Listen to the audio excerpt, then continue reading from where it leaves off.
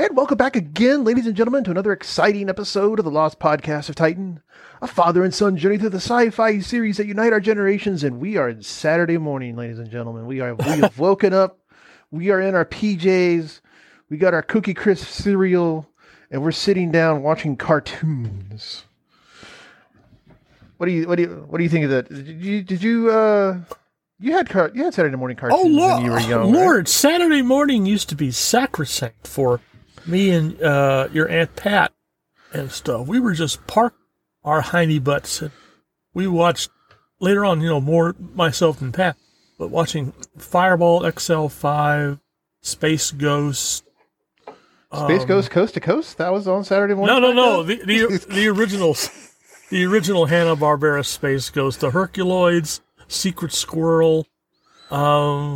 I wonder if Space Ghost Coast to Coast was funnier if you had actually seen the original series. That's a good question. Because I found it funny, but it seemed like you were just dying sometimes. Oh, yeah, because I had grown up on the original series, and the context just made everything better. But what cereal did you eat when you were in Saturday morning? Raisin Bran. Ooh. Oh, come on. Raisin Bran was great. It's got raisins in it. And bran. Yeah, and I liked it, and it also gave me regular bowel movements, which is probably more information than what our audience is tuned in for. Yes, I'm sure that's why all the young kids in Saturday 1960s ate Raisin Bran. They're like, I want the regular bowel movements. I also liked Life cereal, and for a while, I was really hooked on King Vitaman. King Vitaman. King Vitaman, have breakfast with the king. No. Anyway, so ladies and gentlemen, we are still in our Star Trek the Animated Series run through. We are just trucking through it. And today we have the pleasure of discussing Star Trek the Animated Series, The Infinite Vulcan. Now, to briefly summarize this episode, the crew of the Enterprise beam down onto a planet and start noticing, hey, there are buildings over here. Hey, there are power signatures over here. And then they decide maybe to perhaps investigate further. Sulu is an idiot. I don't know why he's the designated idiot this time. But, shit. He just picks up this randomly moving plant, gets poisoned, almost dies, and they are rescued by alien plant people. Which, to be perfectly honest, was actually a rather interesting concept. I like the idea of the alien plant people. I don't think we have. You had your plot right there, but then. Yes, but then, things get weird. Plant dragons kidnap Spock. They immediately, this plot goes full bore. There is no stopping on this crazy train. They chase down Spock while Uhura is looking up details of the Master, who is the ruler of these plant people. They go into this underground cavern and they find out that the Master was the fifth clone of an outlaw geneticist who wanted to make a master race of peacekeepers through the galaxy. We're doing quotation marks in the air of peacekeepers through the galaxy. And he's going to use Spock as the perfect creature of strength and logic. And the plant people are totally down with this because this was their plan to begin with, even though most of their race died when the scientists came and spread a basic bacteria infection. But because he was going to conquer the galaxy, that's close enough to their original goal. They're going to conquer the galaxy, so they're going to go along with this. And we have Spock has his mind being drained. And then giant 5-story tall Spock comes into view. Yes, you heard me right. 5-story Spock. Because we can't get enough Spock. That's right. I mean, the women are all fanning themselves quickly. What else? So then Kirk reasons with the giant Spock. The giant Spock has enough of Spock's memory to basically come around to the good side and mind melds with his original self to restore his memories and thoughts. And then the episode ends with the crew of the Enterprise and leaving giant Spock with giant Hitler on a planet. And that's it. Oh, okay. Nice summation. When I say giant Hitler, I mean, ladies and gentlemen, peacekeepers, feel the quotation marks coming through the digital medium that you were listening to me to. He's a fucking Nazi. He's Herbert Goebbels, or no, Goebbels was the propagandist, wasn't he? Goebbels was the who was the medical guy? The Dr. Spear. No, wait, not Spear. It began with an M, right? God, I just finished rewatching The Boys from Brazil. Evil Nazi doctor. Hold on. Evil Nazi doctor. Well, you're going to get quite a list Mengele. there. Joseph Mengele. There we go. Joseph Mengele. There we go. Oh, it's Mengele? I thought it was Mengele. But anyway, yeah. It's pronounced Mengele. Like, his whole point was to create a super race to bring peace to the galaxy. And the plant people were totally down with this because just before he came, they were building an invasion fleet to bring their own peace and order to the galaxy. And in the course of not even 5 minutes, Kirk is like, well, I mean, you've learned your lesson. We're all peaceful now, so you don't have to do this. And genetic Nazi nods his head, and Spock is like, yeah, sure, whatever. And they leave. This episode was written by Walter Koenig. This is Chekhov. This is his revenge for having Chekhov written out of the series for the animated series. This is his revenge. He was replaced by a cute cat girl, or no. He's replaced by the three-armed alien. Yeah. I mean, what the actual fuck? They did ask him to contribute some more episodes. They, extended an olive branch. Yeah. But I will point out, though, that for whatever reason, Chekhov's character, or Walter Koenig, is always involved with genetic wars with Khan. Like, he was the only member of the crew to have been remembered by Khan when they're on the away team in the movie. And it was implied because of that line that he met in the original series. Well, keep in mind, he may have been the only former member of the Enterprise on the Reliant. That's fair enough, I guess. But yeah, so it's like, so the evil Nazi guy came from the genetic wars. So someone was paying attention to the scripts, because Space Seed was season 1, right? Yes. Yeah, so the genetic wars happened, was mentioned in a whole whole season prior to him even being, on the show. So it showed he was paying attention, and I like that. And, it sort of makes sense that the planned people were going to try and do what they had planned to do. They were going to to do. they were going. Yeah, they were going to branch out into the galaxy and get at the root of the problem. Boom, boom. So that the flower of peace may finally bloom. Exactly. Among other but things. Anyway, maybe this is where the body snatchers came from. No. Wait. It was the plant pods. No. That happened in the 1950s. They already took over. I mean, remember, You're Next? Yeah. Yeah, we're all plant people. I mean, you go to the meetings, right? Wait a minute. That doesn't work so good over a pair of headphones. No, it does. I also wasn't giving a proper scream. Also, to be honest, no hyperbole. That scene still holds up. It does. I mean, in fact, that's one of those rare cases where the remake comes out better than the original. Yep. Well, I don't know about that. It had the human face puppy dog, right? Isn't that also? Yeah. No. Put that away. I think a lot of people were disturbed by that scene. I know I was.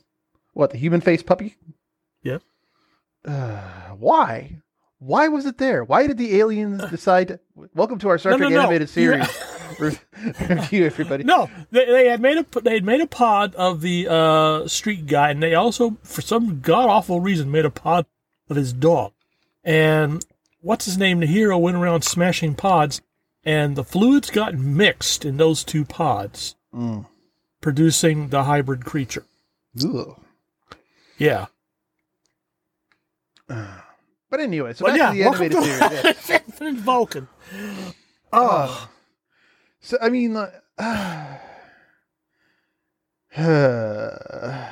let me just go into my major problem. What's your major problem? With this? And it's the Infinite Vulcan, the very concept and conceit of the episode. Okay. Is that this is all about Spock. Oh, he's a giant for all of 4 minutes? Well, yeah, 4 minutes too much. But, okay, early on in the original series, it was determined that Spock was going to be the breakout character, right?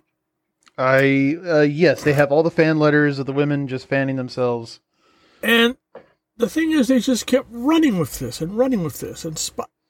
This was in danger of becoming one of those TV series where, I mean, the TV series realistically should have been an ensemble. You had Kirk, you had McCoy, you had Spock, you had Sulu, you had this, Christine Chapel, you had the skinny-ass motherfucker handling the helm, you had the salt vampire running around.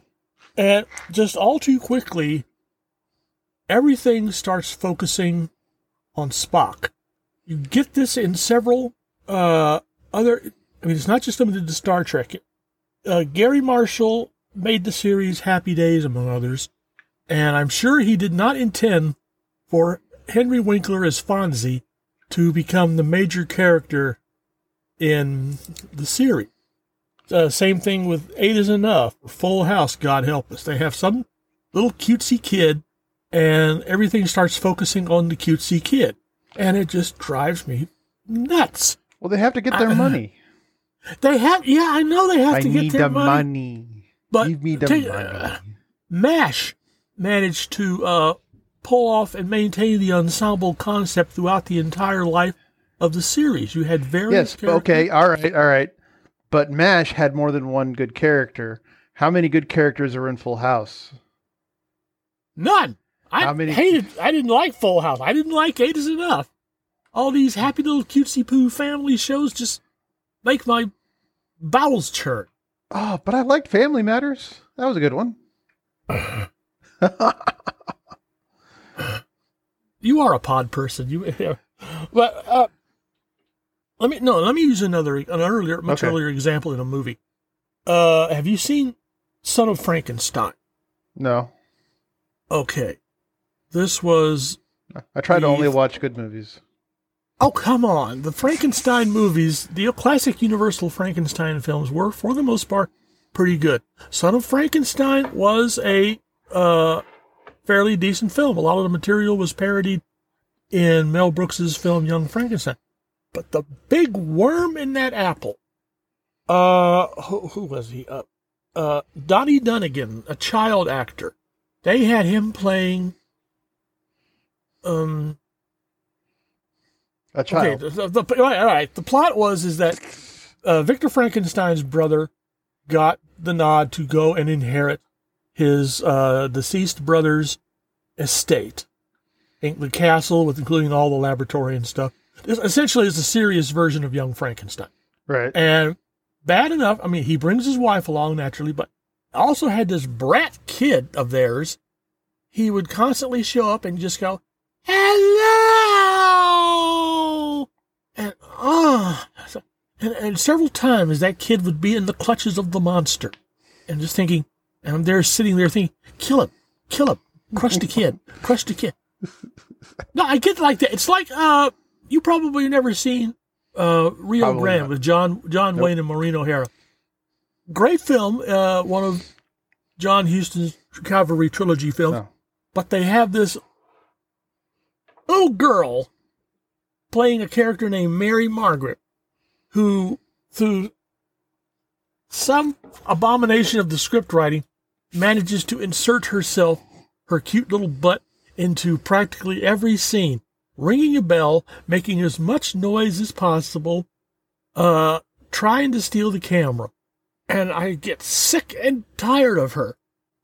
She and the other children at the fort get kidnapped by the vicious Indians, and the cavalry has to go out and rescue the kids. And the way the story was timed, if the cavalry had been just 30 minutes later on in arriving, Mary Margaret and the other kids would have been violated and debauched and massacred by the Indians. And you know what? If that had happened, I would have laughed. I would have laughed and clapped my hands, because that little girl got on my last absolute nerve and still does in repeated showing. I'm sorry if that offends a lot of people, but I have a very short tolerance level for enforced cuteness. The only person who carries cuteness off in kids is Hayao Miyazaki. All the children in his anime features act like real children act. They're actually real children. Everybody else tries to... No, they're animated. They're animated, yeah, but they're closer to real children than a lot of the live action stuff. Right, but we're branching off of the Spock issue. We're branching off of Spock, but okay. But Spock became the focus of the series. We saw this in third season original with the episode Spock's Brain. I mean, really, could anyone else's brain have been used for that machine? Probably. And here we go again in the animated series.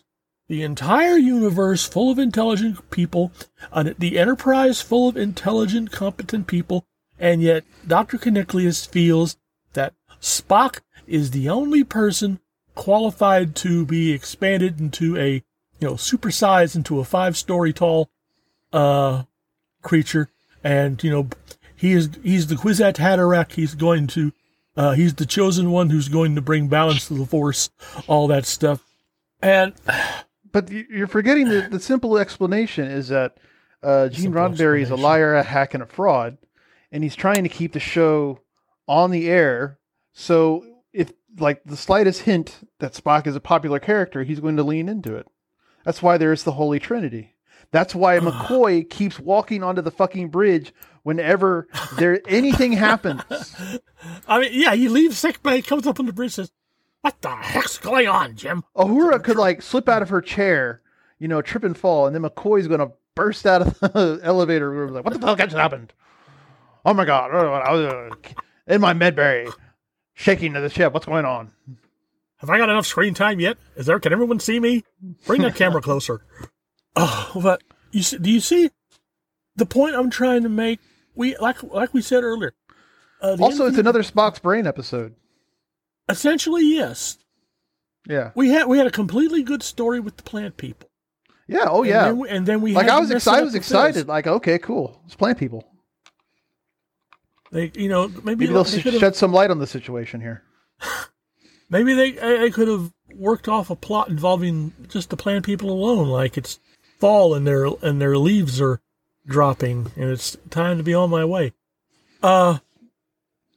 Or they have to. Also, Agmar, the leader of the Felosians, the plant people, betrayed Kirk twice.